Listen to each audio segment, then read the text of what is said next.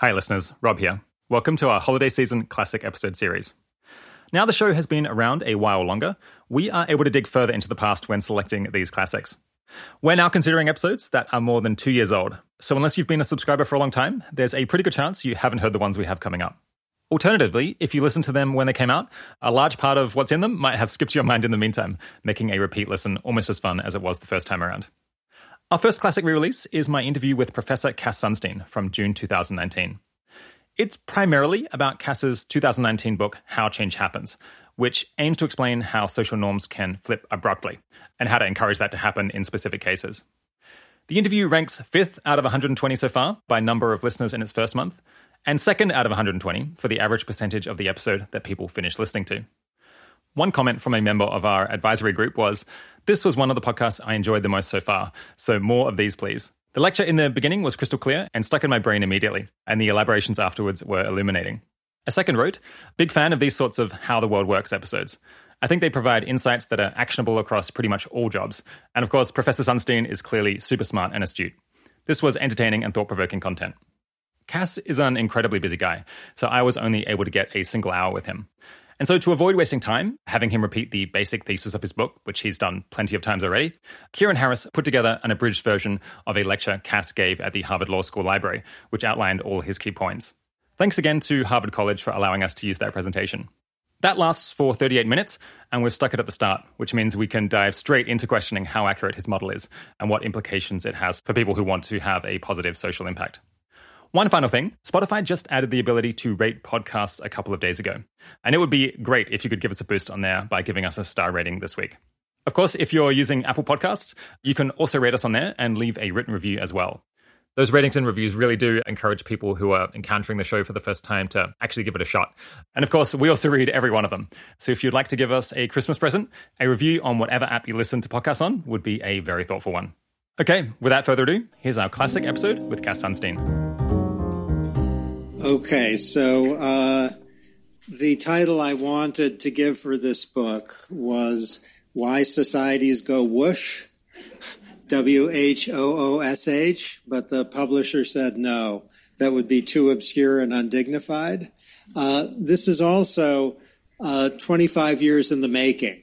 So a long, long time ago, I did a first draft of what is now Chapter 3, which is about how law changes social norms. But I kind of got stuck for the 1990s and the 2000s, got a little distracted. And this basically emerged recently. And I'll tell you a bit of research that helped orient its emergence. In Saudi Arabia, there's a custom that wives don't work unless husbands say it's okay. That's the custom. The vast majority, the overwhelming majority of young Saudi men think it's fine if their wives work. It's also the case that Saudi men overwhelmingly believe that other Saudi men think it's unacceptable if their wives work.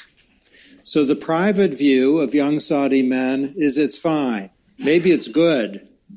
The perception of young Saudi men is that people like them think it's not good and not fine. There's an opportunity there. So in the relevant research, the experimenters told young Saudi men that actually guys like you think it's fine if wives are working outside of the home. Guess what happened?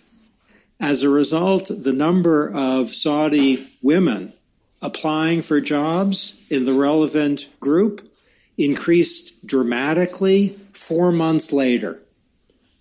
Okay, I'm going to be using that as a clue to the answer to the question about how change happens. What I want to give some particular attention to is why change often seems to come out of nowhere. The civil rights movement of the 1960s, completely unanticipated. The fact that Brexit worked, not completely unanticipated, and it hasn't quite worked yet, but the fact that it succeeded was widely not expected. The rise of feminism in various parts of the world at different moments in history came as a shock to many people who embraced feminism. The rise of fascism in the 1930s, including the success of Hitler and Mussolini, who knew that could happen? We're in the midst of an assortment of social movements. Some of them we can glimpse, some are barely on the horizon. And one thing that's highly likely is that the best prognosticators today are going to get it wrong. I'm going to start with some pretty simple remarks about why the unexpected nature of social success, including transformative success, is not as baffling as it appears to be. And I'm going to apply this to #MeToo on the ground that it's of interest in itself, and #MeToo tells us something more general about social change in numerous fields. So here's a way to get clear on the mystery that motivates the obsession I've had. Tocqueville, probably the greatest sociologist ever, at least one of the candidates. If they gave an all-time greatest sociologist award, Tocqueville would be on the short list. He reported that no one foresaw the French Revolution. Nobody. Lenin was stunned by the speed and success of the Russian Revolution. Lenin. If anyone was an architect, it was Lenin. He had no idea.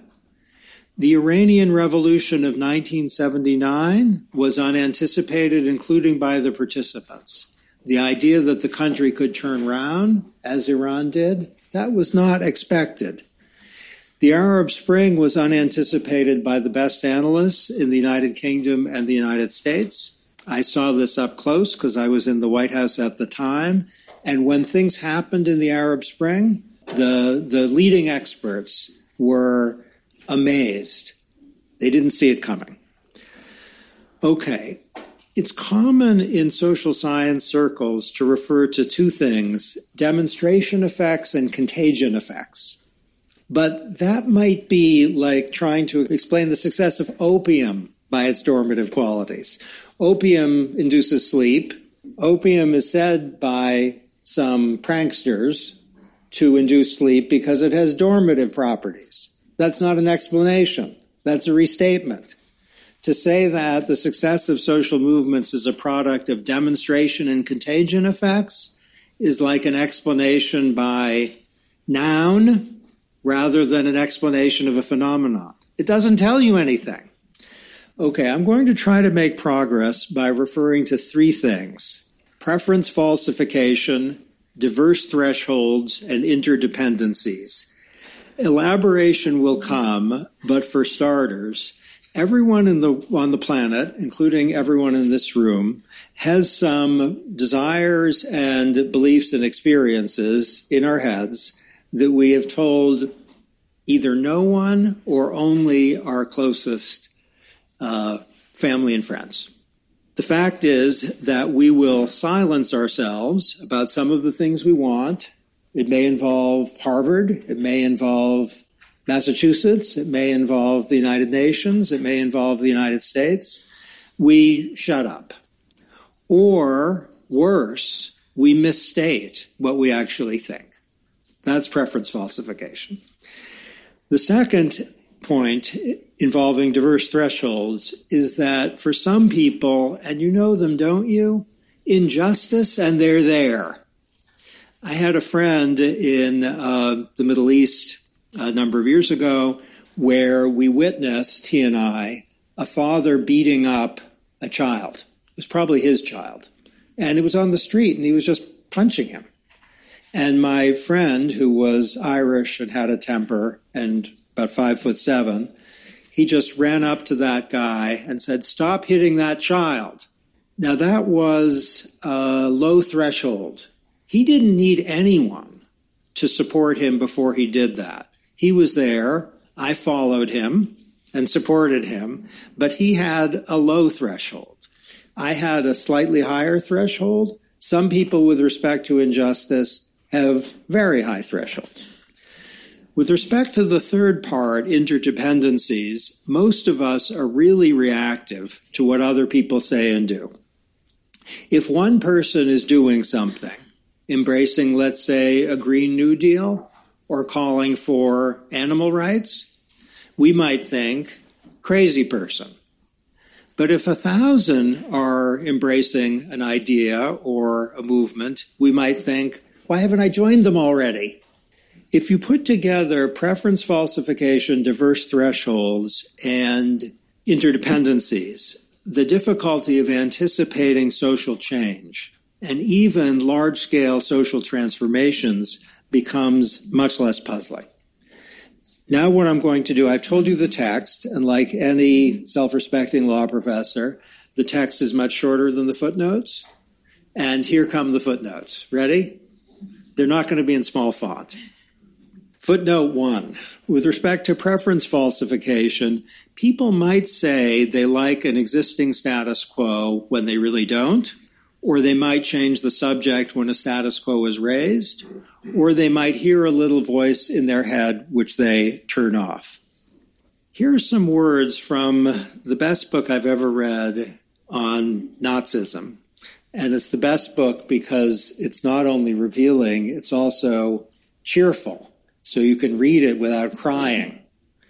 And it's written by a journalist who went back to Germany in the 1950s and spoke to former Nazis and found, to his at least mild surprise, he liked everyone. They were all good people. One of them said this when asked about opposition. The former Nazi named Karl said, opposition? How would anybody know? How would anybody know what somebody else opposes or doesn't oppose? That a man says he opposes or doesn't oppose depends on the circumstances, where and when, and to whom, and just how he says it. And even then, you must still guess why he says what he says. Now, that's offhand remarks by someone who wasn't a social theorist, but who lived under Nazism. And it's profound. He's suggesting that the existence or absence of opposition is contingent on what's permissible, what social norms are. To that extent, Karl is referring to the fact that in Germany, as in every society, people live in a state of pluralistic ignorance, which means we don't know what is in other people's heads. People might seem content with the status quo or miserable about it, when in fact what they're thinking inside, if you could see a thought bubble, would be very different. And if they're silent, it's very hard to know what they're thinking. The law matters if people lack freedom of speech and if dissent is punished, but social norms are often the villain of the piece, if there's a villain, in the sense that they mean that people might be ostracized or shunned or punished in some way if they say what they really think. I gave you some words from the 1950s. Here are some words from basically yesterday, from Syria. When you meet somebody coming out of Syria for the first time, you start to hear the same sentences. That everything is okay in Syria. Syria is a great country. The economy is doing great. It'll take him like 6 months, up to 1 year, to become a normal human being, to say what he thinks, what he feels. Then they might start whispering. They won't speak loudly. That is too scary. After all that time, even outside Syria, you feel that someone is listening, someone is recording. Okay, the Syrian computer programmer in that case is the same as the former Nazi, is the same as the young Syrian men who were saying something even to their spouses, which is different from what was actually inside their minds. Second moving part is diverse threshold. Some people require no support at all before they will say what they think or join a movement. They might be courageous, foolhardy, or just deeply committed.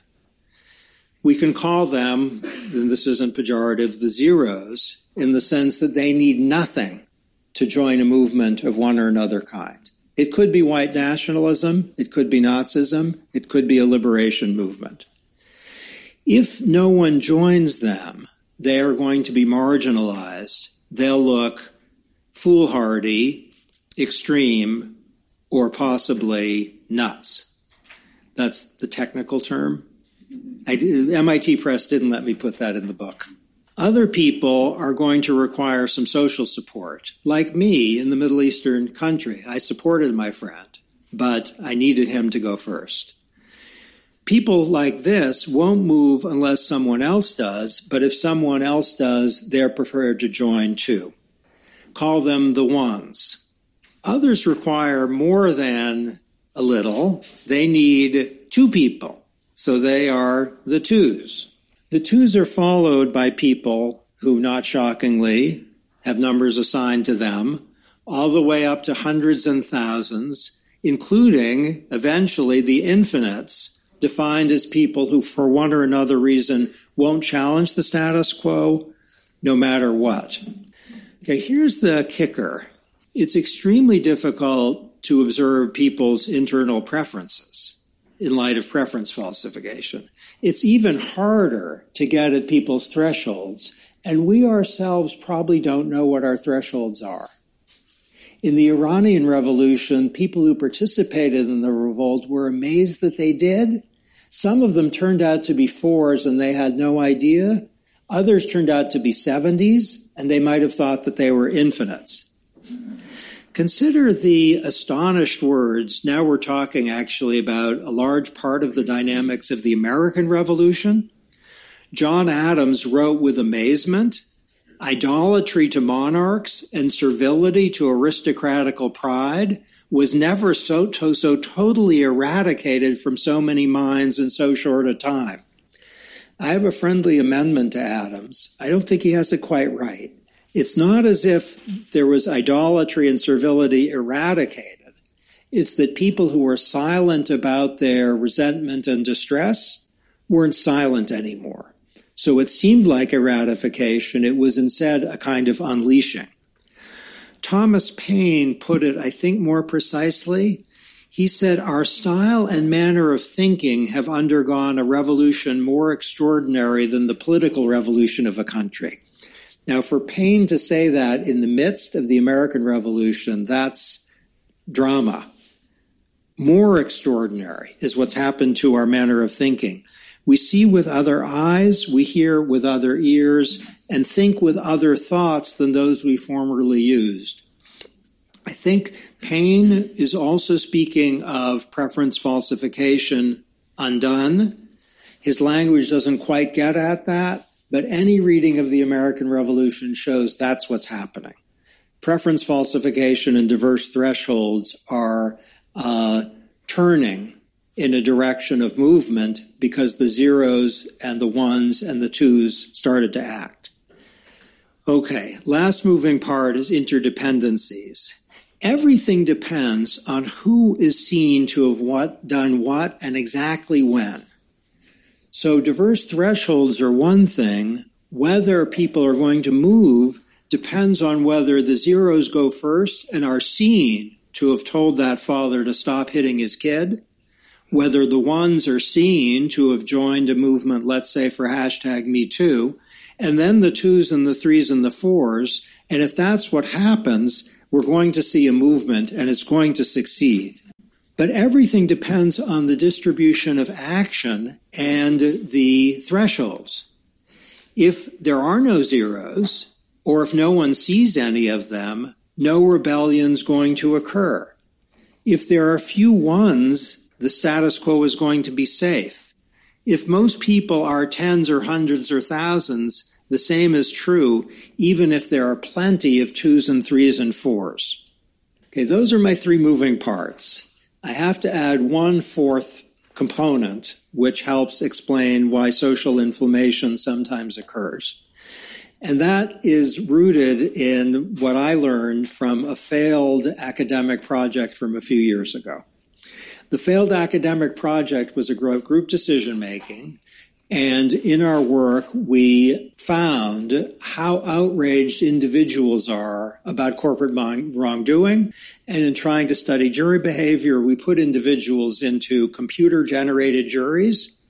We had a bunch of jurors. We created statistical juries, and we took the median judgment of the statistical juries as the likely predictor of what the jury would do.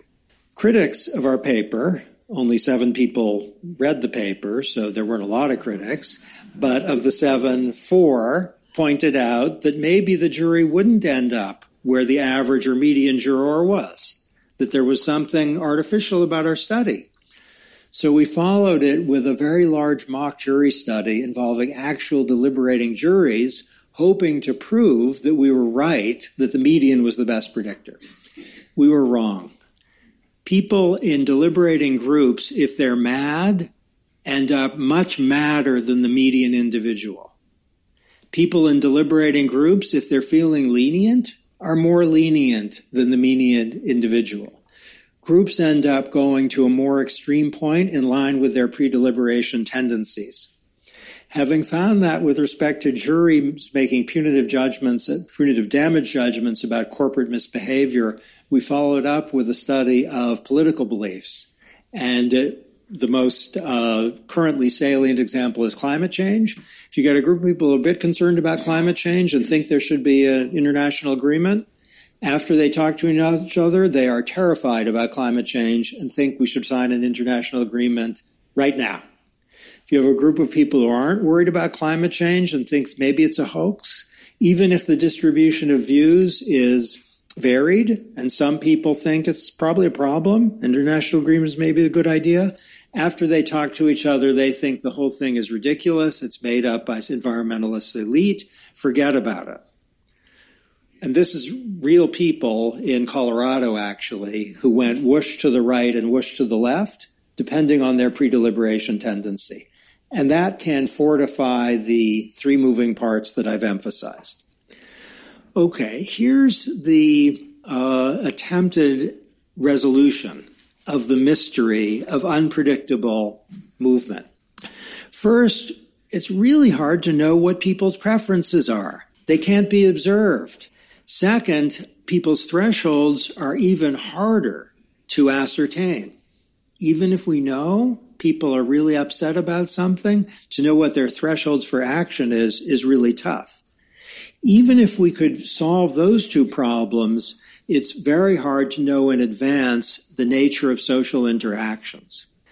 Now I'm going to give kind of the weak version of the unpredictability claim and then a somewhat stronger version. The weak version I'm going to give with some confidence. The stronger version is tentative. The weak version is that it's just an empirical challenge that we're not close to being able to surmount. The stronger version is it's conceptually impossible and humanity's never going to be able to solve this. Here's a gesture toward defending the stronger version. With Google searches, we can find out something about people's private preferences. If people are Googling a lot, let's say MIT Press books published in April 2019, we'd have some reason to believe that even they're kind of embarrassed to say they're interested in MIT Press books in 2019. That's not the coolest thing, that they're actually interested. I'm trying to give you an example that's not as salacious as the examples that principally provide the data for figuring out what people really care about. There's a book on this, and it's not as ridiculous and a little more off color than the MIT Press book. Okay, so even if we could find from Google searches something about what people really care about, involving politics or products, we wouldn't know what their thresholds are. And even if we could know both of those, we wouldn't know who interacts with whom when. And that's very hard, I think impossible to know, because it depends on accidents often. We might know that probabilistically some movement is more likely than it would otherwise seem if we could observe people's private preferences, but we won't know whether it's going to happen or not, because we won't know who's going to interact with whom and when. No one has that kind of prescience. There's probably a Black Mirror episode in production right now, which is intended as a response to my more ambitious claim, where it's predictable, but I don't believe it.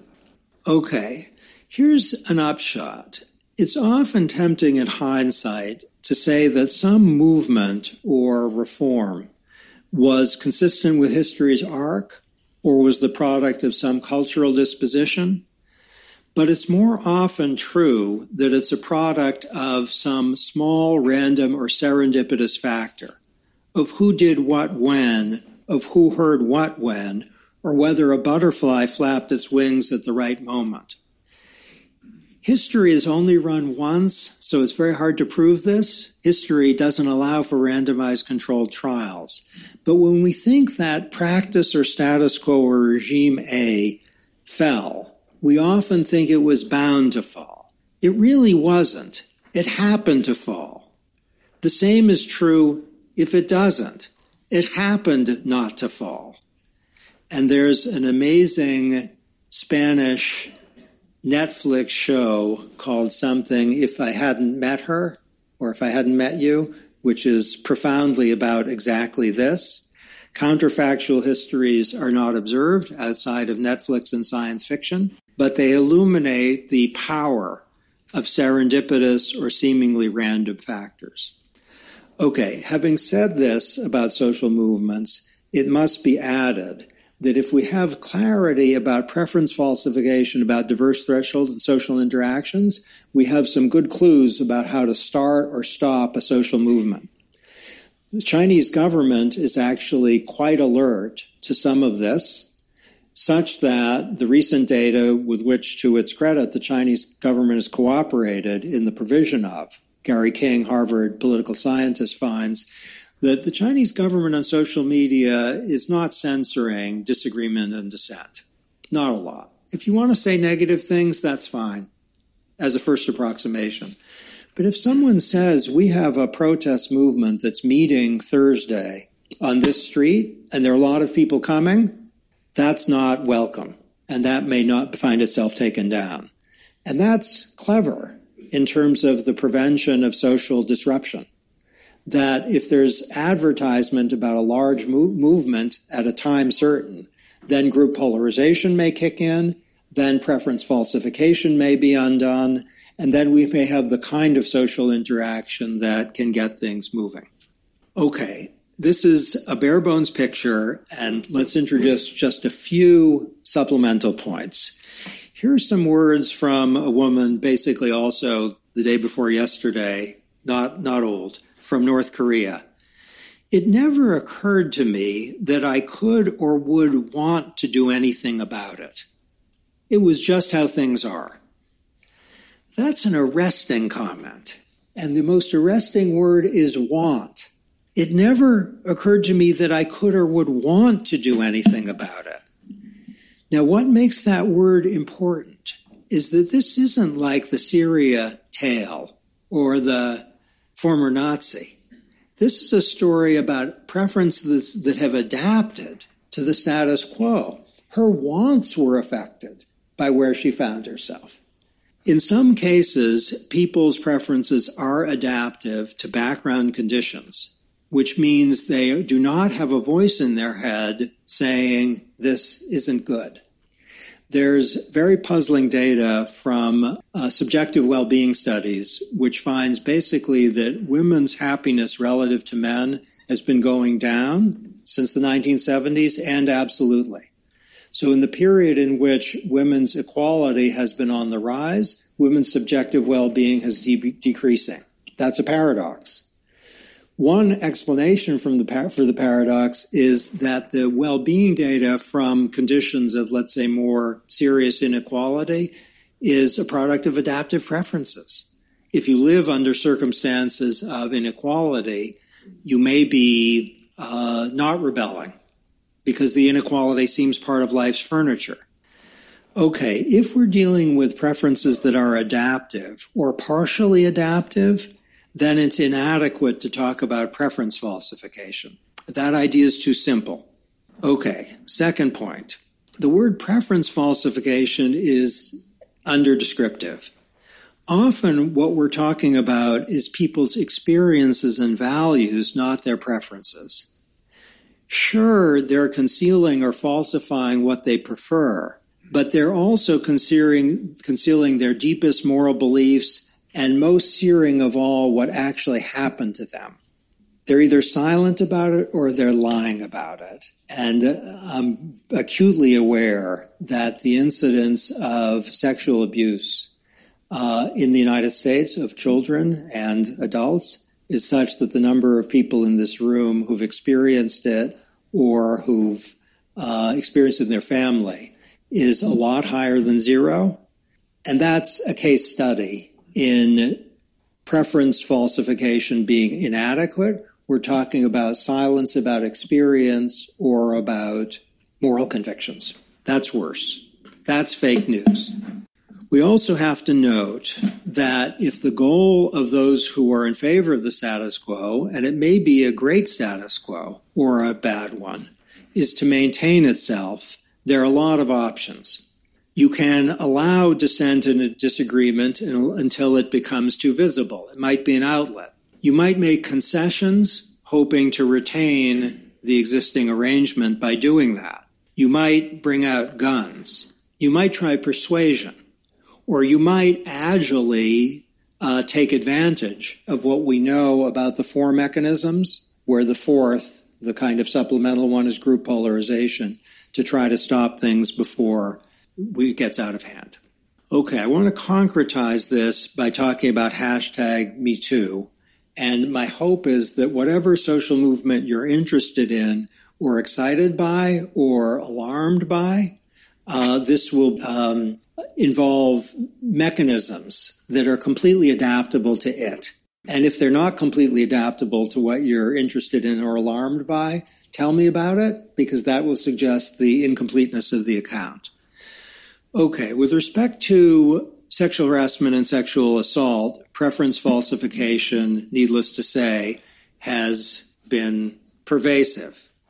Victims have often said all was or is well when not, or they've silenced themselves. As noted, that's not enough, because what many women and many but fewer men did not reveal, what they kept private, was a set of experiences alongside evaluative judgments about those experiences. So experience falsification is really the engine here. Second, different women had and have different thresholds for disclosing their experiences and their judgments. And I'm using women here deliberately, acutely aware that many men, including many men in this room, I hope not many, but at least some men in this room have experienced something like what I'm describing. But because the disproportion number is women, it might efface something not to say that. Okay, some women are ones, others are twos, others are tens, and others are hundreds or infinites. The infinites are especially interesting. They might have some kind of loyalty to the perpetrator. They might not want their lives disrupted. They might cherish their privacy. Some might have no clarity on what their thresholds are, and they and we will learn only ex post. Here are some words from Beverly Young Nelson, who accused Republican Senate candidate Roy Moore of having assaulted her in 1977, and she's very precise on what made her speak out. I thought I was his only victim. I would probably have taken what he did to me to my grave, had it not been for the courage of 4 other women who were willing to speak out about their experiences. Their courage inspired me to overcome my fear. Third, social interactions are crucial to #MeToo. #MeToo has benefited from the visibility of those who spoke out and the multiple interactions made possible by social media. Taylor Swift was a contributor here with her lawsuit against unwanted touching, but Alyssa Milano was the largest instigator. Within 24 hours of her initial tweet, and I find this almost impossible to believe, but it's so, within 24 hours of her initial tweet asking for #MeToo to be said for those who had such experiences, 45% of all Facebook users in the United States had friends in their network who'd posted #MeToo. Within 24 hours, not a lot less than half. Once the ones and the twos spoke out, the threes and the fours were safer or emboldened. Okay, this account is also very bare bones, and I think we want to emphasize just a couple of points for present purposes. One of the not very recent, but relatively recent electric findings in behavioral sciences points to the power of descriptive social norms. So I'll give you an example. Do you all know about Twitter? It's one of the new social media platforms. Have you heard of Twitter? Or not yet? Do you think I've lost my mind? Okay, so on Twitter, there's a guy I follow who's a behavioral finance guy who wrote a book called, I think, Behavioral Finance, and it's a good book. But as its title suggests, it's not challenging Stephen King for number one on the bestseller list. So he tweets very frequently, my book is doing better than expectations. Thank you for the support, which is, I think, literally true and smart. He's suggesting that his book is selling well and is probably doing better than expectations, which were zero. He's not going to lie and say he's doing great, but he says that. Now, what he's doing is invoking a descriptive social norm to the effect that people are buying his book. And we know that if people think that people are recycling, or doctors think that they are not giving antibiotic prescriptions as much as they thought, or that people are paying their taxes in numbers that are really high, we can increase the volume of people who engage in the relevant behavior. That is, invoking the descriptive norm often creates a self-fulfilling prophecy, for better or for worse. Okay, that's an old finding. The new finding, which is not widely known, but I think is as electrifying, is if you don't have a great existing social norm, point to an emerging social norm. Say people are increasingly doing X, or X within your group is the current trend. The reference to the dynamic social norm often fuels behavior, and hashtag #MeToo has benefited from both of those. Okay, we have to note that with respect to hashtag #MeToo, we're not speaking only of revelation of preferences and experiences, but also about the transformation of preferences and beliefs and values. I'm going to tell you something a little bit personal here, and this isn't very characteristic, but I find what we're now describing both relevant to politics and law and kind of powerfully relevant to personal life. And here's my example. A long time ago, when feminism was just starting in legal circles, I was interested in it and started writing a bit about it and editing a book about it.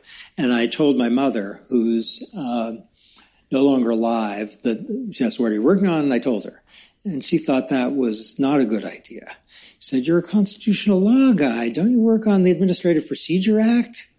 She was a very supportive mother. I said, why are you working on this? That's crazy stuff. And I said, well, there's some really good work being done. And she said, stick with the Administrative Procedure Act. And finally, I told her what Catherine McKinnon and Martha Minow and others were working on, and went at some length about my reading. And she said with 3 words that she'd never said before and she never said after. She paused, and she said with indescribable emotion. She said, God bless you. And what I thought was in those 3 words was an assortment of personal experiences she herself had had that she never told anybody about.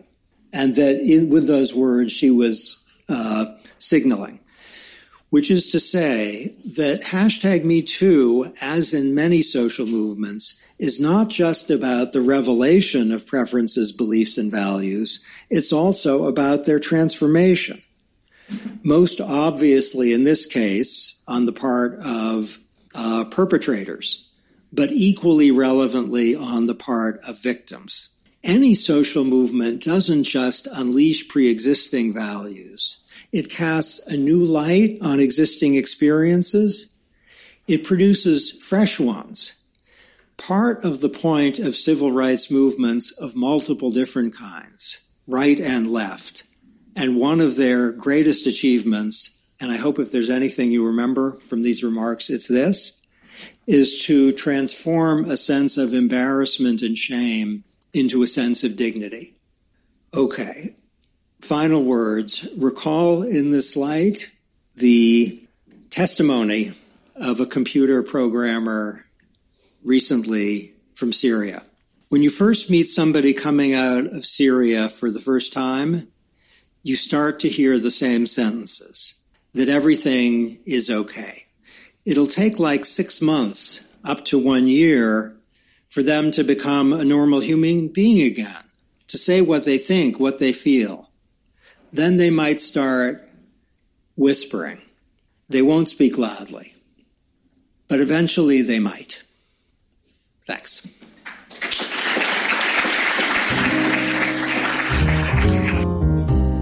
Thanks again to the President and Fellows of Harvard College for allowing us to use that copyrighted presentation. We now go to my conversation with Professor Sunstein. I knew I only had an hour with him, and I had a very long list of questions to ask, so we dove right in. So I know you're a very busy guy, so thanks for coming on the podcast, Cass. A great pleasure, an honor. Yeah, listeners will have just heard you giving a presentation explaining the core content of the book, How Change Happens. In my mind, you bring up 4 key concepts. Firstly, preference falsification. Secondly, differing thresholds for action between people. And thirdly, group polarization once people actually start organizing themselves. And then you add those 3 together and suggest that they, along with the inherent randomness of who talks to who, when, and what they do, makes social change really fundamentally unpredictable. So let's dive into discussing how accurate all of that is, and I guess what implications it has for all of us who would like to make a better world. The book's been out for 3 or 4 months now. What do you think people have most misunderstood or underappreciated about it? Well, I've actually been really gratified that people have focused on the idea that there's an interaction between social norms and the unleashing of what's actually inside people's heads.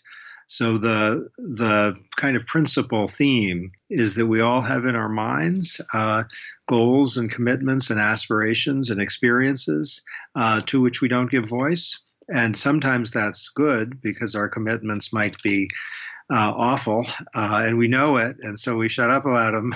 But sometimes it's not so good when our commitments are honorable or justified, and there's something in our community that makes us not say anything. And people have really picked up on that. I think it resonates with both the right and the left.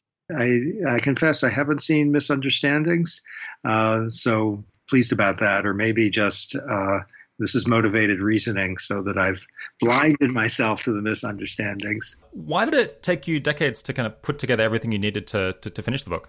I started with what's now Chapter 3, the expressive function of law, and I thought there was a core of something there, but I couldn't figure out how to do it. And so it took, I think, subsequent work on group judgments, and that's now Chapter 2, and how like-minded people end up going to extremes and how to think about that. Sometimes that's part of democracy at its best. Sometimes it's creates horror. And the exposure probably to the work of Timur Kuran, who writes on preference falsification, and he became a co-author in the late 1990s, that postdated. And probably my immersion in behavioral science, which started after actually thinking about the expressive function of law, was what ultimately made the book possible. Have you heard any kind of good arguments against the vision of how society changes that you've presented in the book? Have you gotten any pushback that's changed your opinions? Some people have said something that's in the book, but maybe not highlighted adequately, which is that often the consequence of a norm change is that you create new values and commitments that didn't exist before. So I've heard from many interlocutors that the emphasis on unleashing what's inside people's heads isn't exactly wrong, but it's excessive. If you think of, let's say, the movement for animal rights or the movement to ban smoking in public places, or the movement for preventing discrimination on the basis of sexual orientation, a lot of that isn't about liberating people to say what they think, but about changing values. And that interacts well with another concern that people have raised, which is that people often adapt their preferences and their values to a sense of what's possible. Jan Elster, the great Norwegian political theorist, has spurred work on the adaptation of preferences to what's around. And people have said that deserves a great deal of emphasis. It is in the book, but it could have been foregrounded a bit more. Yeah, that's one of the questions I had about the book. Like, how much do you think social change is driven by these falsified preferences? I guess especially in a country like the United States, where although you can be socially sanctioned for saying things that are unacceptable, you're unlikely to be thrown in jail or beaten up or killed or anything like that. Which I think is where kind of Timur was originally doing his work on preference falsification. It was about revolutions in dictatorships. Yes, I think a lot, even in the United States and the United Kingdom and France and Canada, countries that do have either formal freedom or formal freedom plus cultures of, let's say, welcoming dissent, I think still a lot. So I'll give a few examples. The movement for same-sex marriage, clearly it's the case that the closet was a devastation for the movement for that. And as the closet started to open up, then something started to move. It's much bigger than that, though, that heterosexuals who were fine with same-sex marriage or who were fine with equality or even wanted it, they were closeted too. And the existence of a shifting norm unleashed people like my mother. I'm heterosexual, but my mother kind of talked as if she was homophobic until at a certain point she said that's ridiculous. And she always had a voice in her head saying that's ridiculous. And that happened to many millions of people in free countries. I think John Stuart Mill was on this point, that we often underestimate the extent to which conformity pressures are squelching behavior, even in quite free nations. And Mill, his lived experience with an illicit love affair with Harriet Taylor, which ended up creating terrible disruption in his relations with his family and his friends, I think he spoke for that. And what Mill encountered when he violated a norm in his own community, all of us, I think, are in a sense afraid of. And I mean, that's a strong statement, but I mean it that strongly. Not like we're, terrified or cowering, but in some sense, all of us are scared of what happened to Mill.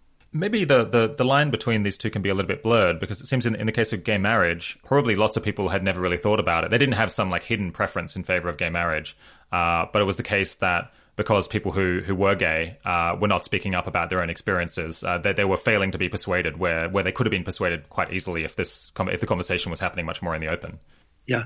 So one big part of the movement for gay marriage is the unleashing through the softening of social norms of gays and lesbians to say, I love this person, I want to marry him. You're not allowing me. And the other thing that happened was that many heterosexuals who went around kind of laughing in a homophobic way or thinking same-sex marriage, that's ridiculous. But in their head, they didn't really think that. They shifted. But as you say, you're quite right that a number of people didn't think about it much or thought of the ban on same-sex marriage as just part of life's furniture. And as the possibility opened up, they started considering it. But what I want to focus on, because I think it's particularly intriguing for extremely rapid social change, is when a dam breaks. And many social movements, large and small, are exercises in dam breaking, where a social norm operated as a tax on behavior, so that you couldn't do it without facing something like a fine. And then the tax diminishes, or what was once a tax becomes a subsidy. So you're better off if you say what you think. Yeah, I guess I wonder what lessons there are here for activists, especially ones who are willing to campaign on kind of a wide range of issues, whichever ones they think are more promising. Do you think it's easier to get social change when kind of people have hidden preferences that agree with you, or rather than cases where you kind of have to actually go and persuade them because they sincerely do disagree? The first is much easier. So the fact that President Trump got elected and that Brexit came out the way it did is a tribute to the existence of pro-Trump and pro-Brexit sentiment that had been stopped by social norms. And once the norms started to shift, then something extremely surprising in both cases could happen. That's the easier one. And activists do have some lessons, which are, first, if you can draw attention to a social norm that people haven't realized is in place, that is, people are with you. You don't know it. Say what you think. That can be extremely effective. And many activists are at some level aware of that. The other thing, which is very recent data, I'm not even sure it made it into the book, is that if people see a norm not as in place, but as emerging, then they are inspired to join, partly because then they feel freed, but partly, to your point, they might not know what they think, but they want to be on the right side of history. So for activists to say increasing numbers of people is smart. In light of that, one point you make in the book is that it can be incredibly hard to figure out what people's hidden preferences are and kind of what are people's thresholds for actions, and sometimes even they don't know it. But it seems like people campaigning for social change, both progressive and conservative, maybe they should be spending half of their resources just engaging in like very extensive public surveys to try to figure out where people already agree with them. Because those campaigns are just likely to be so much more successful than ones where they're kind of banging their head against a wall because people actually just sincerely disagree. Yeah, do you think it's maybe something that political parties or campaign groups should invest like really serious resources in finding out? Well, I think to tell people how to allocate money is hazardous business, but certainly it's a wise approach both to target existing views which people haven't felt free to signal.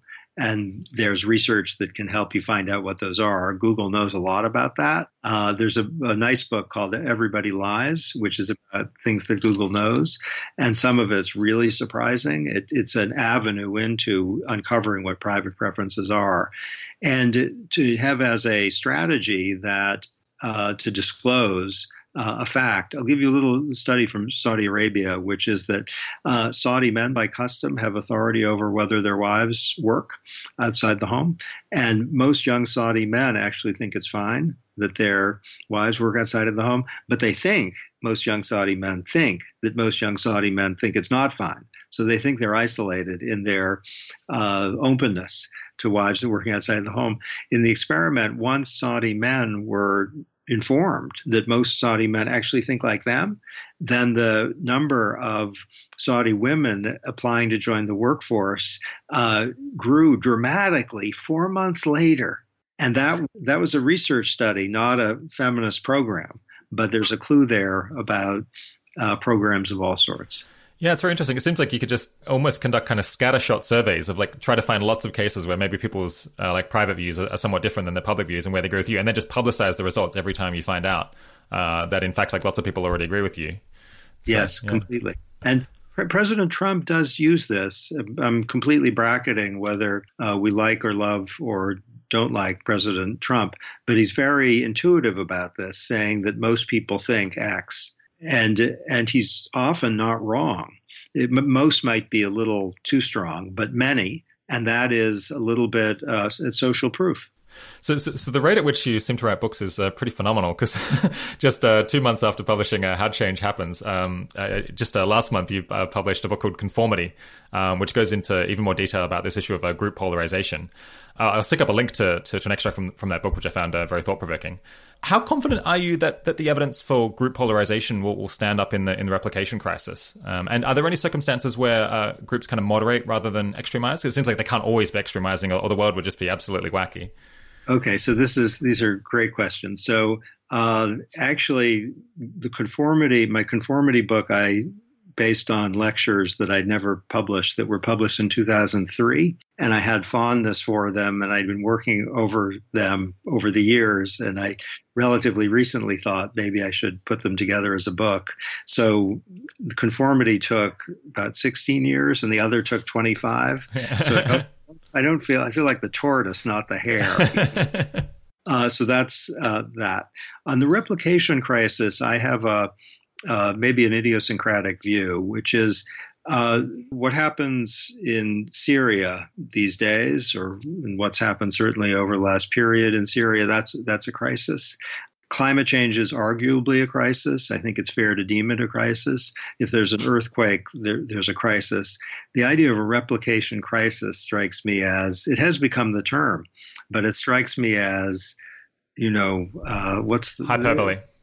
To say it's hyperbole is an understatement. It's true. It's hyperbole, but only academics, I think, would think that the failure of some of their research to replicate is a crisis rather than learning. Now, the fact that we've gotten more disciplined about ensuring that a finding isn't a one-off, or a finding isn't an artifact of a particular, let's say, fraudulent or inadequate design, that's very important, and that is progress. So that's great. I was very obsessive about the group polarization material, and it's been replicated, countless times. So we don't have just one group polarization study. I've been involved in numerous ones myself, and it's always happened. But I'm a very modest contributor to the empirical research. So it's a very robust finding. Now, the finding means that like-minded people talking with one another typically end up in a more extreme position in line with their antecedent tendencies. And that is in typical form what will happen within deliberating groups. But try to be clear in the book on in the book Conformity, and it probably made its way into How Change Happens also, about the circumstances when it won't happen. So Jim Fishkin, an excellent political theorist at Stanford, has done a deliberative opinion poll where he does not observe group polarization. And one reason is he supplies people with information that isn't self-generated by the group, information for and against various positions. So if you have some epistemic intervention, then that will undermine the mechanisms that lead to group polarization. So that's one. If you have a group of people that consists of let's say two sets of subgroups which are equally opposed, then they aren't going to polarize. They're just going to entrench themselves typically. Now, if they have some softening capacity, then something surprising can happen. But typically, four people who think Israel's the greatest country and never did anything wrong, four people think Israel's the worst country and they've done everything wrong, they're not going to move each other. They might end up liking or hating each other, but they're not going to polarize in the way described. A cool finding is that for what are called eureka problems, where the answer once announced is clear to all, we observe consensus on the right answer, not group polarization. It's why a large group of people can solve a crossword puzzle where someone will say, 4 letters. What's the word for going south? Down. And that's how they fill it. And they say, that's it. That works. And so for that, you won't observe polarization. Also, some things can happen in individual groups where you could have a charismatic or extremely informed participant who thinks that the dominant tendency is wrong. And then the group, I haven't done any experiment where this actually happened, though I've done a lot, but in the world it happens where a charismatic, informed person can be like someone who says down 4 letters going south and moves the entire group in his or her preferred direction. Yeah, I know a group that has kind of explicitly aimed to use group polarization to radicalize its own members and make them more committed to their work. And I guess they hope that these radicals will then kind of form a vanguard that will go on and convince the rest of society of their views. And I got to say, I find this makes me feel pretty squeamish because it's kind of deliberately making kind of your members less reasonable and have less of a balanced overall opinion. But it does seem like it could be justified in some cases if that's kind of the only way that you could get an outcome that was desirable. Do you have any feelings about that approach to social change? Yeah, I share your view. Everything you said, I agree with. So suppose you believe, let's say, that climate change is a serious problem and we should do something about it.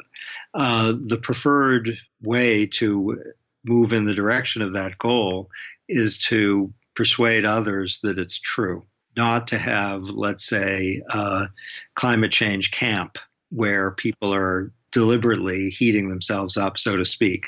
Now, if it's climate change camp where people are exchanging information so that they know what they're talking about, it's designed for learning and moral commitment rather than for group dynamics. That's better. On the other hand, you can imagine circumstances where, let's say, a polarization entrepreneur is trying to combat something horrible and doesn't mind the fact that the social dynamics in the group are going to create an extremely committed and extreme set of people. That's not out of bounds, but it would be a little bit of a, I think... you really got to hope you're right. an emergency situation. When you get groups together, sometimes they must extremize just because they become more informed. They kind of share information, and it turns out that kind of an extreme position is the correct one. It's not always the case that moderating is the right thing to do. Do you have any thoughts on kind of norms that groups can follow that can help them tell the difference between warranted and unwarranted extremization? Okay, I think you made a very important point, and let's press a little on the factual predicate, and you're right. And it's a kind of a double-edged sword. So first question is, why do groups end up going in a more extreme position in line with their pre-deliberation tendency? Why, if you have a group of people who think that occupational safety is the number one issue and workers are dying at an extremely high rate, why do they end up being more extreme in that position after they talk with one another? And the principal reason, I think, though the data, I'd be more careful in, on reflection than saying it's the principal reason. It's not less than any other reason is probably the more accurate way to put it, is just information exchange. So within a group that's worried about occupational safety, by definition, the number of arguments that support the concern will be more than the number of arguments that undermine the concern. And so if people are listening to one another, they will hear more arguments in favor of the position. And that's going to lead to polarization. Now, that has nothing to do with anything invidious. It doesn't have to do with bounded rationality. It just has to do with information exchange within a group. Okay, but here's the kind of kicker in terms of rationality, that people in groups are not inclined to discount for their group's composition. So there's insufficient thinking that, okay, I'm learning from these people, but these people aren't the only people in the world, and maybe the information flow within the group is unrepresentative of the information that's there. So even if information is the driver of group polarization, it can lead people in not very good directions. So if that happens, what you want, I think, is a group where people can participate in enclaves of like-minded types. That's part of freedom of association. But you want to make sure also that social architecture, let's say, makes it easy or likely that participants within the enclave will be exposed to other stuff too. And if they are exposed to other stuff, it's not like to hold it up as if it's a piece of dirt and say, look how ridiculous it is. This may sound a little bit abstract, but you can think of a newspaper or the BBC or Facebook as being able to create enclaves or to broaden, let's say, the enclave exposure to other stuff. I saw an interesting paper recently suggesting that people are very worried about, like groupthink in online communities, but it actually seems like people's real life groups are even more enclaves of particular views. It's like you think about your housemates, your family, or your colleagues. They're kind of almost even more grossly selected than the friends you encounter on Twitter or Facebook, which is kind of interesting spin on things. I'd be careful about the data on that. The data goes kind of both ways, and It may be that within your neighborhood, the amount of epistemic diversity, let's say, is lower than the amount of epistemic diversity on your Facebook page. That might be. I don't think we actually have a clear answer to that. But that might not mean that the epistemic diversity on, let's say, Facebook, which is greater by hypothesis.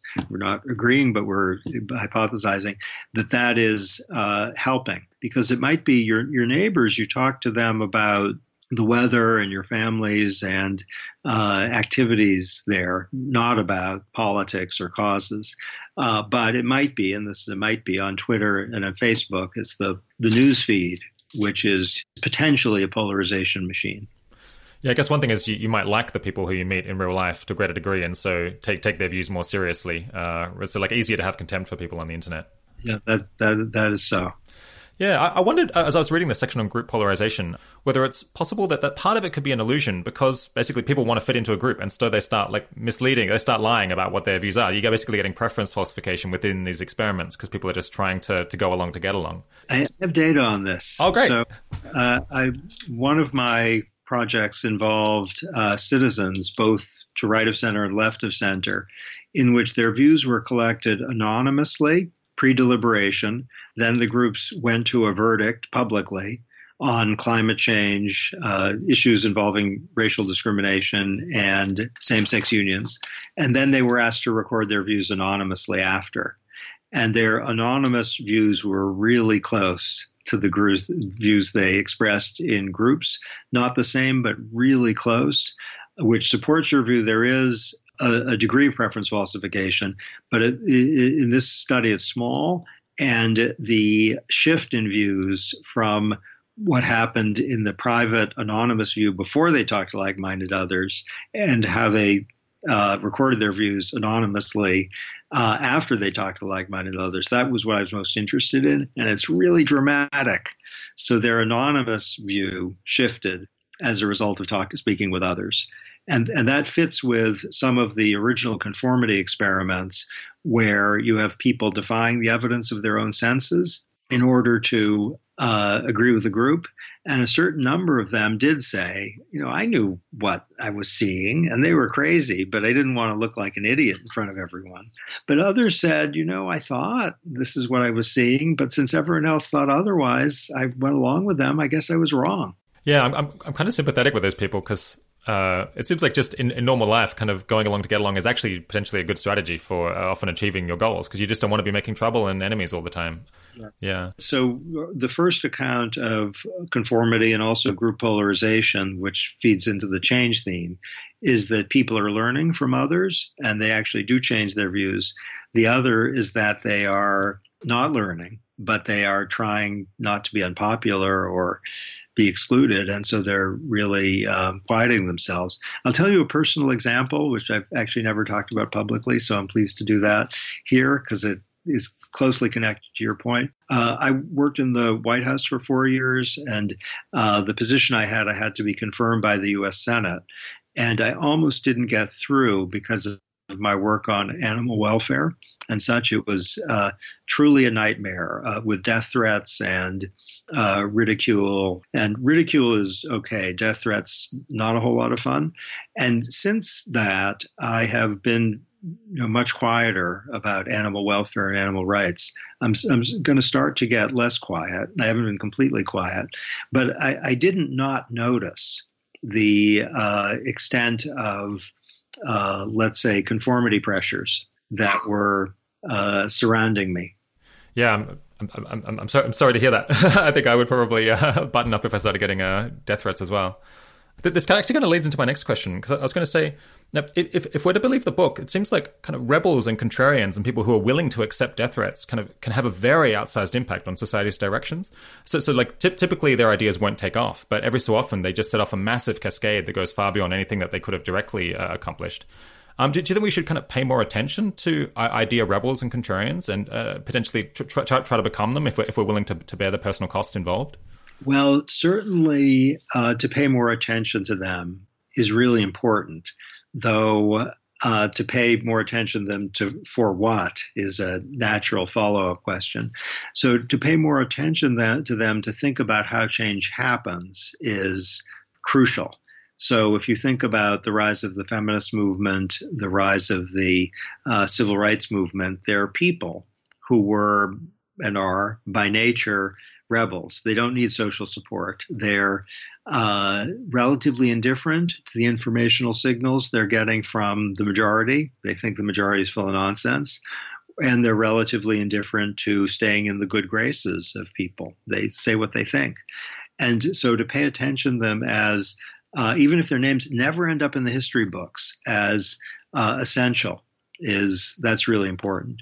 The category of rebels is so large, and it includes, people who are literally crazy, or people who just have a anger management problem, or people who are fastening on something, that is a cause that has no merit. So I wouldn't want to glorify them, independent of what it is they're doing. People who kill people are often fighting for a cause which they sincerely are committed to. There's a paper that has been cited many times, but hardly anyone's ever seen it because it's never been published. It's called Misfits and Social Progress by a superb behavioral economist called David Hirschleifer. And he has written the paper, but he hasn't published it. I'm trying to get him to publish it, but it's right on your point about understanding the extent to which people have very low thresholds for acting and are impervious more or less to social pressures are important for social progress. Do you think that the kind of people that you know and potentially listeners in the audience are too cautious about being outspoken because they're worried about how it might limit, future government careers or other careers? Or do you think they're not cautious enough? Do you have any sense? Well, I'll give a reckless answer, which is yes, they're too cautious. So I think the median human being errs toward undue caution. The median human being doesn't err in the direction of civility and grace. There's almost, in my view, no way of erring if you're being civil and gracious. And so that's kind of, close to bedrock. But most human beings have moral convictions that deserve airing, or experiences they've had that are shared, and they shouldn't happen to other people. And to ratchet it up in a way that's respectful and civil is usually a good thing. Do you worry that if we had kind of too many idea entrepreneurs or too many rebels, that society could become a bit of a jumble? There'd be like too much conflict and too rapid social change. That maybe we need a lot of people to just be boring to kind of hold everything together. Well, so it's a good question, and we need to know what society we're living in. So if we're living in a society which is fundamentally good, then to have respect for the informational signals given by others and to have people concerned about what other people think about them is really important. If you live in a society that's a horror show of injustice and oppression, then the norm should be one of struggling against it. And if you're on a continuum, my country, I think, is closer to the first. Not perfect by any means, but not a horror show. Probably can do a little more. Now, I'm in favor of respecting the law. So civil disobedience, I think, would be last resort. That is an instrument for chaos. We don't want lawbreakers.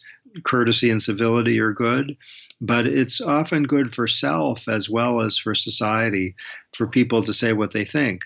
Now, we want to be careful about that because it's all pervaded by substance. If people think that, people of certain skin colors are inferior, that it's not so great if they're broadcasting that. Or if they think that people of certain religious convictions should be in jail or deported, that's not very good to have as a welcome statement. So in the abstract, norms in favor of self-silencing might be really important. They make stability and peace possible. You mentioned that the Chinese Communist Party allows people to air grievances. It just doesn't allow them to kind of coordinate to promote a revolution. And part of the reason they do that is so that they can keep tabs on what people actually think, so that they don't become unaware of massive discontent in the population. I wonder, a lot of people in countries like the US or the UK they put their activist energies into trying to discourage people from expressing bad views that they don't want to get a foothold and don't want to spread. But I wonder whether this does create this risk that then you have a lot of people who disagree with them, who are kind of biting their tongues, and then it can kind of all explode all at once. And maybe you want to moderate that a little bit so that you can have a more accurate sense of what people sincerely think. Let me offer, if I may, my limited understanding of what's happening in China, based on my limited understanding of the empirical research. But I think this is what's happening in China. That on social media, dissent, as you say, is generally permitted. I'm not aware that the reason for permitting dissent is to keep tabs on what people are saying. That might be true, but I don't know that to be true.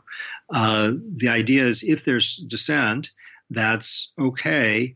The Chinese government's response appears to be to add to the system a lot of different voices, that is, voices of celebration of how things are going, not to censor. But if someone says on social media, we're having a demonstration in a specific place at a specific time, please come, that might well be taken down.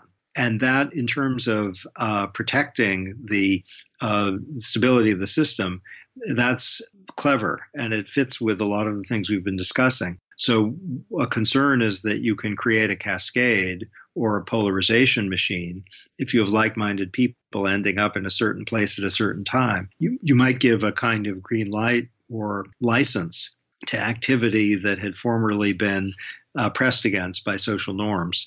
So that seems to be a clever strategy, I think.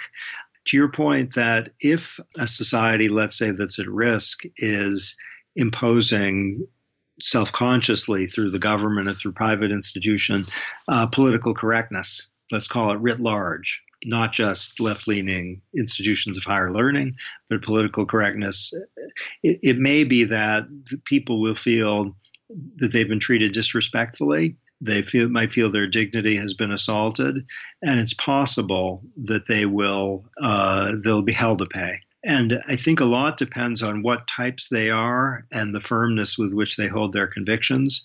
So this could be modeled in very precise economic terms. As a first approximation, if you can get away with producing, whether you're a government or a private employer, if you can get away with inculcating a norm of a certain kind, that's not a silly project, even if some people are going to abide by the norm while they're gritting their teeth.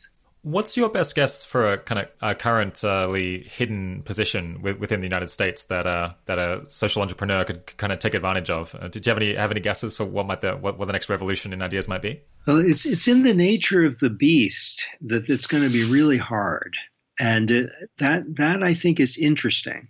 So the reason it's going to be really hard is that first you have a hard time knowing what's inside people's heads. Google knows probably more than any institution ever has, but it doesn't know a whole lot, really, compared to what's there in people's heads. And even if you know what's in people's heads, you don't know what their thresholds are for acting or speaking out. They might have in their heads, I care about pesticides a lot, but they might have a lot of things to do. So to do something about pesticides would take maybe a lot of social support or a feeling of crisis. And even if you knew what's in people's heads, and even if you knew what their thresholds were, social interactions are essential to getting something off the ground. So you need the right people talking to the right people at the right time. And that's, I think, in the nature of the thing, not possible to anticipate. There's a terrific new paper, Duncan Watts is one of the co-authors, of the difficulty of predicting in real time what's going to happen in history. And his study is actually of a much more tractable question, which is whether people in the national security area who are reporting to the United States State Department about historic events in real time, Did they actually know what was a historic event? As by decades later, what became historic? And the answer is actually they didn't. They weren't completely random, but basically they were way off the mark. And Arthur Danto, the philosopher of history, actually tried to explain this in 1965, that if you're an ideal observer in real time seeing something, and I'm far from an ideal observer in response to your question, but even if you had an ideal observer, he or she wouldn't know the sets of interactions and subsequent events that have to happen in order for something to become real. Now, having given all those disclaimers, I'll give you the one example, I think, where it's not completely reckless to anticipate something possibly happening, and that is animal welfare. And the reason is that it has some features in common with gay marriage and with feminism, where there are many people who are concerned about animal welfare, but they don't say so because of social sanctions, or they don't say so because they're just focused on many other things too. What we have is a potential there, given the existence of preference falsification or openness. We have the potential for a lot of people doing something, and economic developments are making it more feasible. I just had my first Impossible Burger a few days ago. They're really good. And they're really good. To distinguish the Impossible Burger from the best hamburger you've ever had, I think is hard, and I am not an investor in the company. So as the availability of substitutes becomes easier, the moral conviction may come to the fore. Yeah. I was actually going to suggest that as possibly one that we've seen evidence that it's not going to take off, because kind of objections to the treatment of animals have been around for a long time, and kind of many people sort of agree, but people are eating more meat than ever before, and it hasn't really had the kind of virality, or it hasn't created a social cascade over the last 40 years. So I was going to suggest maybe this is evidence that this idea it isn't really right for social cascade, and so possibly people should move on to other issues or attempt other approaches to try to solve it, because there just aren't enough people, kind of at every level of willingness to speak up that can create a full blown kind of avalanche. Well, a famous American baseball player once said predictions are hard, especially about the future. And so I'm cautious here. But John Stuart Mill wrote The Subjection of Women a long, long time ago. And the feminist movement didn't take off in his direction for decades and decades and decades and decades and decades. The idea that slavery was a bad thing was around at the time the U.S. Constitution was ratified. In fact, it was around big time. It wasn't until the Civil War that it was abolished. So the fact that the animal rights movement or animal welfare movement has had, let's say, incomplete success over the last 40 years, I wouldn't take that as a powerful evidence that it's not one of these areas. I'm not even sure it's evidence at all, given the alacrity with which movements move once they start. Yeah, there is some evidence that there is kind of a suppressed opinions that are ripe to change. If you do public opinion surveys, you find that the vast majority of people say that they think it's wrong to cause farm animals to suffer. And then when you present them with the inconsistency with the fact that they eat meat, they resolve it by saying that they think that farm animals don't suffer, but that actually the conditions are good, which is obviously kind of a farcical response.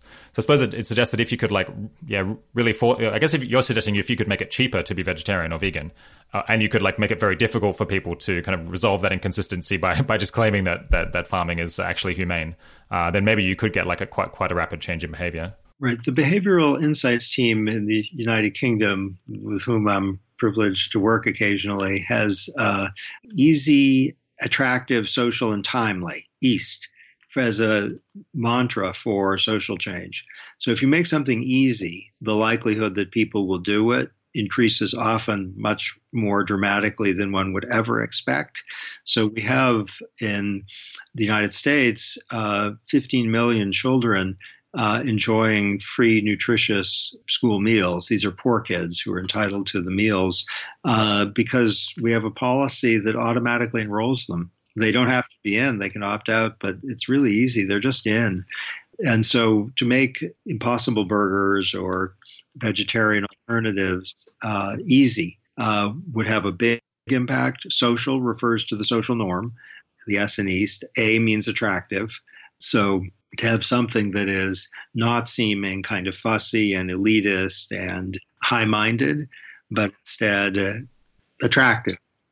There's something I learned very recently after the book that's closely connected with one of the themes of the book, which is Amazon sells certain packages in what's called frustration-free packaging. And I know this because I get electric shavers and electric razors. To take them out of normal packaging is a nightmare. So I leaped at the idea of frustration-free packaging, and it's a wonderful godsend. And then I looked up frustration-free packaging. What's it about? It's about sustainability. It's an environmental thing. It's all recyclable. It's less solid waste, no plastic. And it looks as if the real motivation is environmental, but they don't sell it that way. They sell it as frustration-free packaging. That's the A, attractive. And T means timely. Just have it so that people see the relevant thing when it matters. One way that I thought kind of moral circle expansions, like animal welfare or worrying about like ways that we're harming future generations, may be different from previous revolutions. Is that in the past you could have gay people speak up in favor of gay marriage because it affects them personally, but we're now kind of at the stage where we're talking about animals and future generations, groups that kind of can't speak up for themselves and can't advocate for their own welfare. Do you think that's going to be kind of a barrier potentially to getting these moral revolutions to take off in the same way as past ones have? Yes. I mean, with climate change, when I worked in the U.S. government, we did things, including a clean power plan to reduce greenhouse gas emissions from power plants, a fuel economy standard for automobiles, one for trucks, energy efficiency standards for appliances, and the effect in reducing greenhouse gas emissions of all these things was massive. And one of the motivations for these greenhouse gas reduction initiatives was protection of future generations. And while the current administration has repealed some of these things, it hasn't by any means come close to repealing all of them. And so the future generation idea is something to which current people are willing to attend, and empathy is real. With the number of white people who marched for civil rights really high. The number of men who have worked on behalf of sex equality is also really high.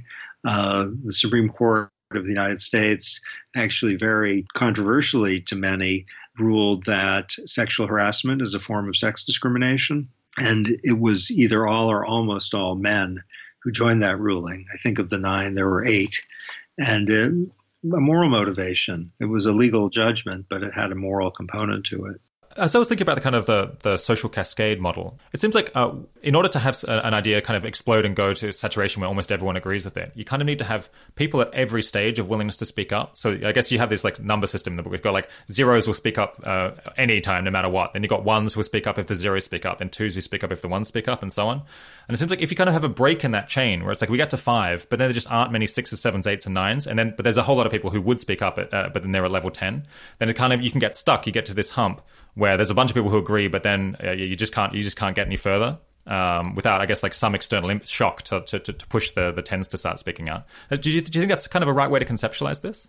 Completely. It's, of course, a very stylized version of reality, and it reduces the complexity of human behavior to a few numbers. But like many stylized, it's informative. So you need, for many social movements to start, you need people who will do it, even if they have no social support. Rosa Parks was one. I think Peter Singer, the philosopher who works on animal rights, is another. Martin Luther King's probably a 0, meaning he'd go even if he didn't have much social support.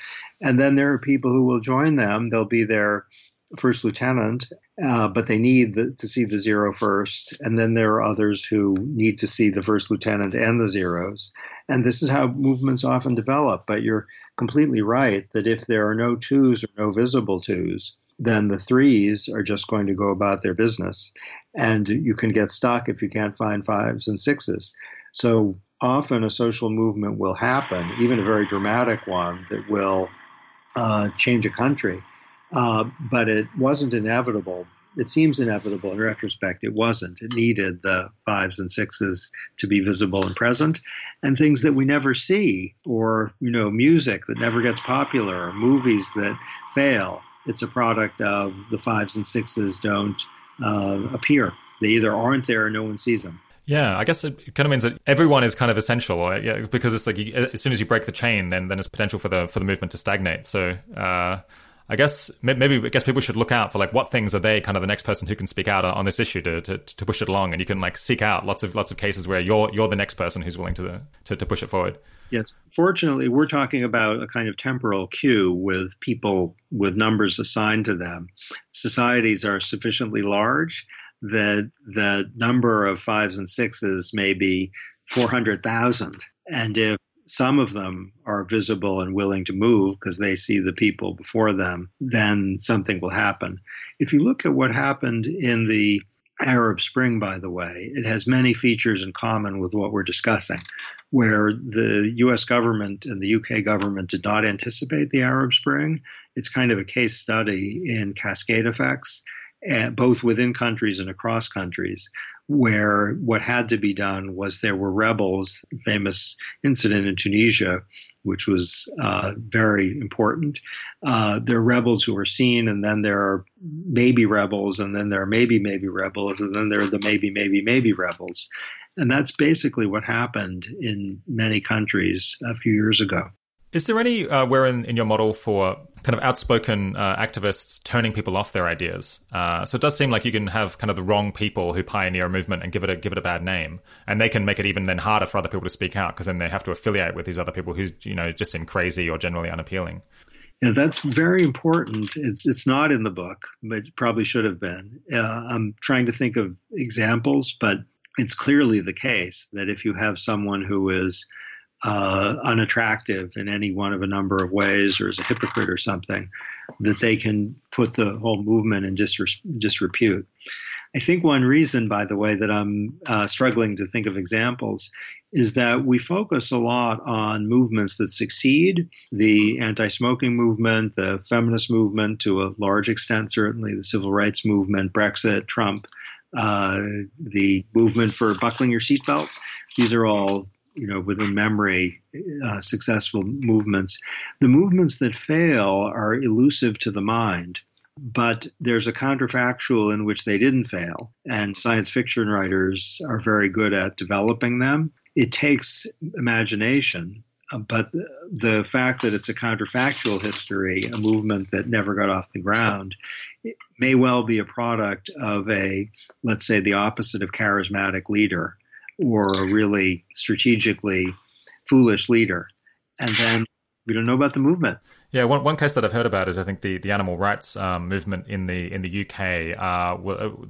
The well was really poisoned by a few people who engaged in kind of terrorist actions against animal labs with animal testing. I don't think they actually killed anyone, but nonetheless, it really discouraged, I think, moderates from getting involved because they kind of had a violent reputation, and kind of leveled out for a while. That's great. I mean, it's not great, but it's a great example. Do you have any sense of how you can go out and find out about like movements that almost succeeded or crashed? It seems like we need much more of a database of these and much more understanding of them. Yeah, well, there's some historical work, and this is something I've scratched the surface on only, like of constitutions that failed, which is a way in, because constitutions are often statements of basic principle by people who have views that never got anywhere. So to look at constitutions that were produced, that's one avenue.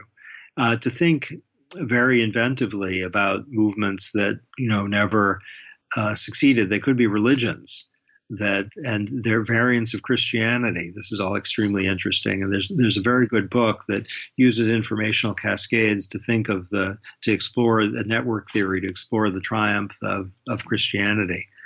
Some of the work on Gnosticism and the Apocrypha is very interesting in this regard. Yeah, I like the idea of doing constitutions, or I guess, theology, because those ones are nicely written down, or they're nicely legible in a way that some other like social movements that are just about people's opinions and groups are less written down.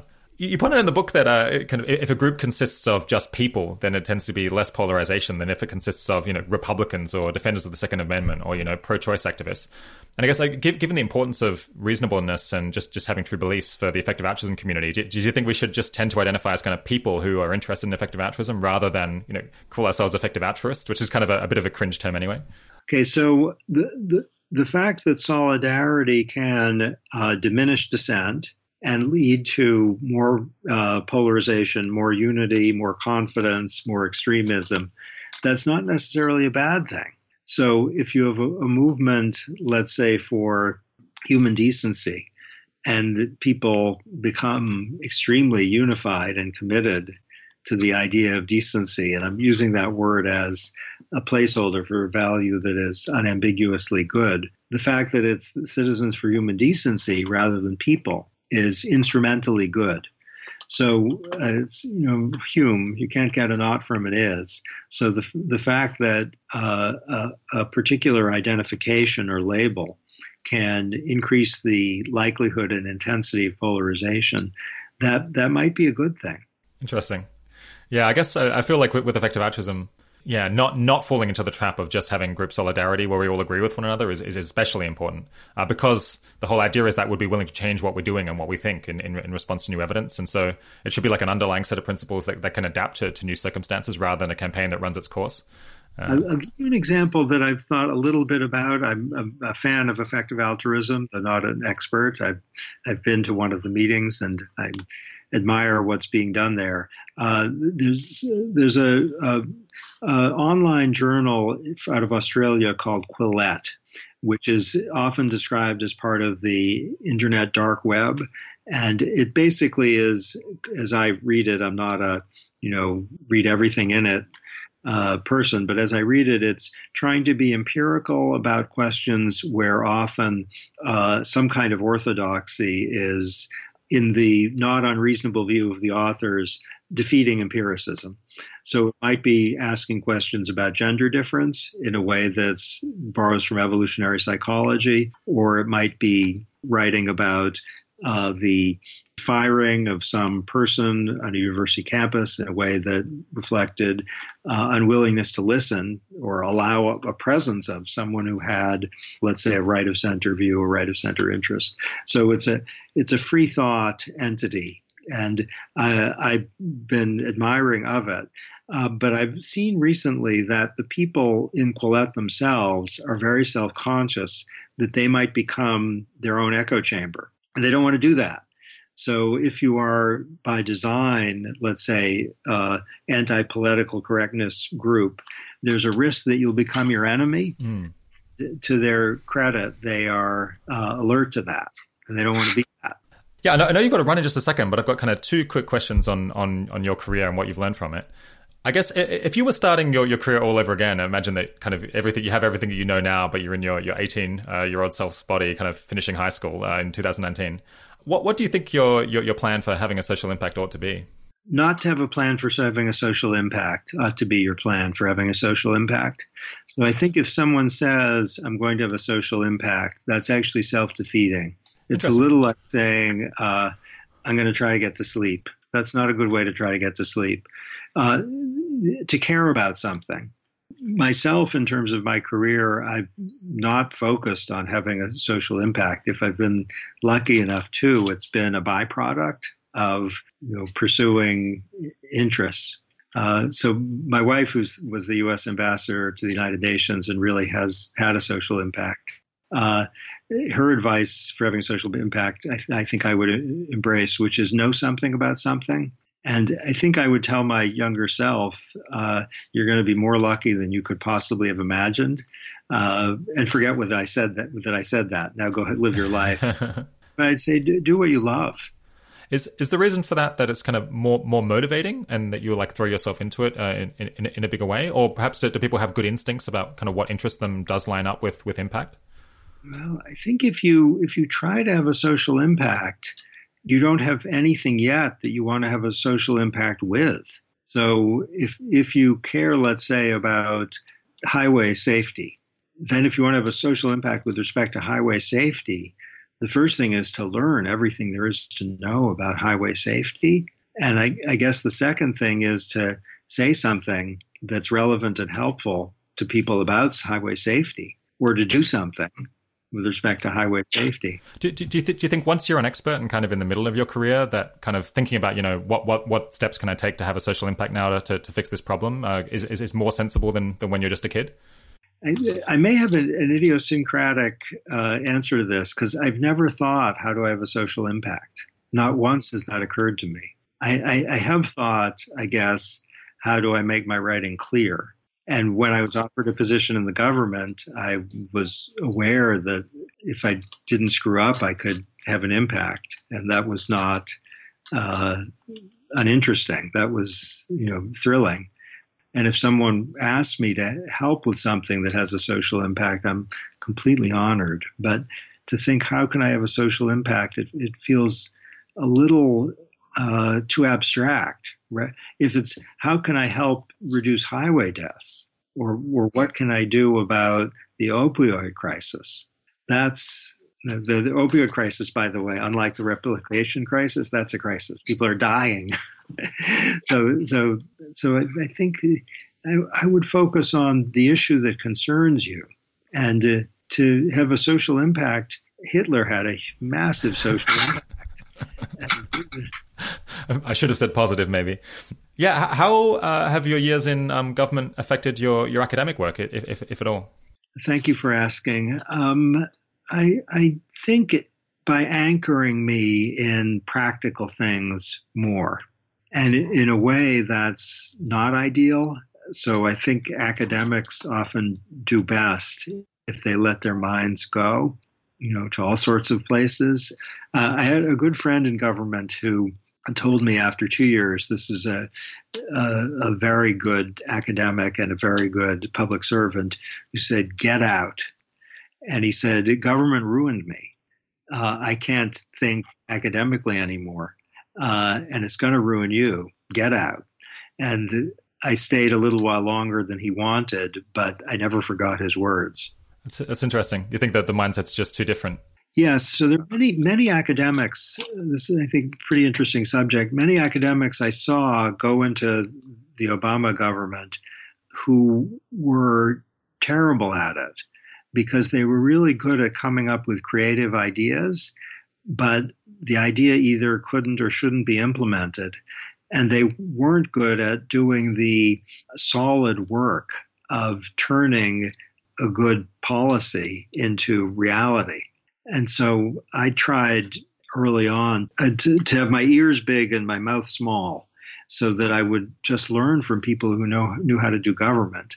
So the people in government often, whom I greatly admired, they wouldn't be good academics. They're not writers, and they're not idea people. They're amazing at figuring out how to pull levers to do something which actually is helpful. It's a really different skill set.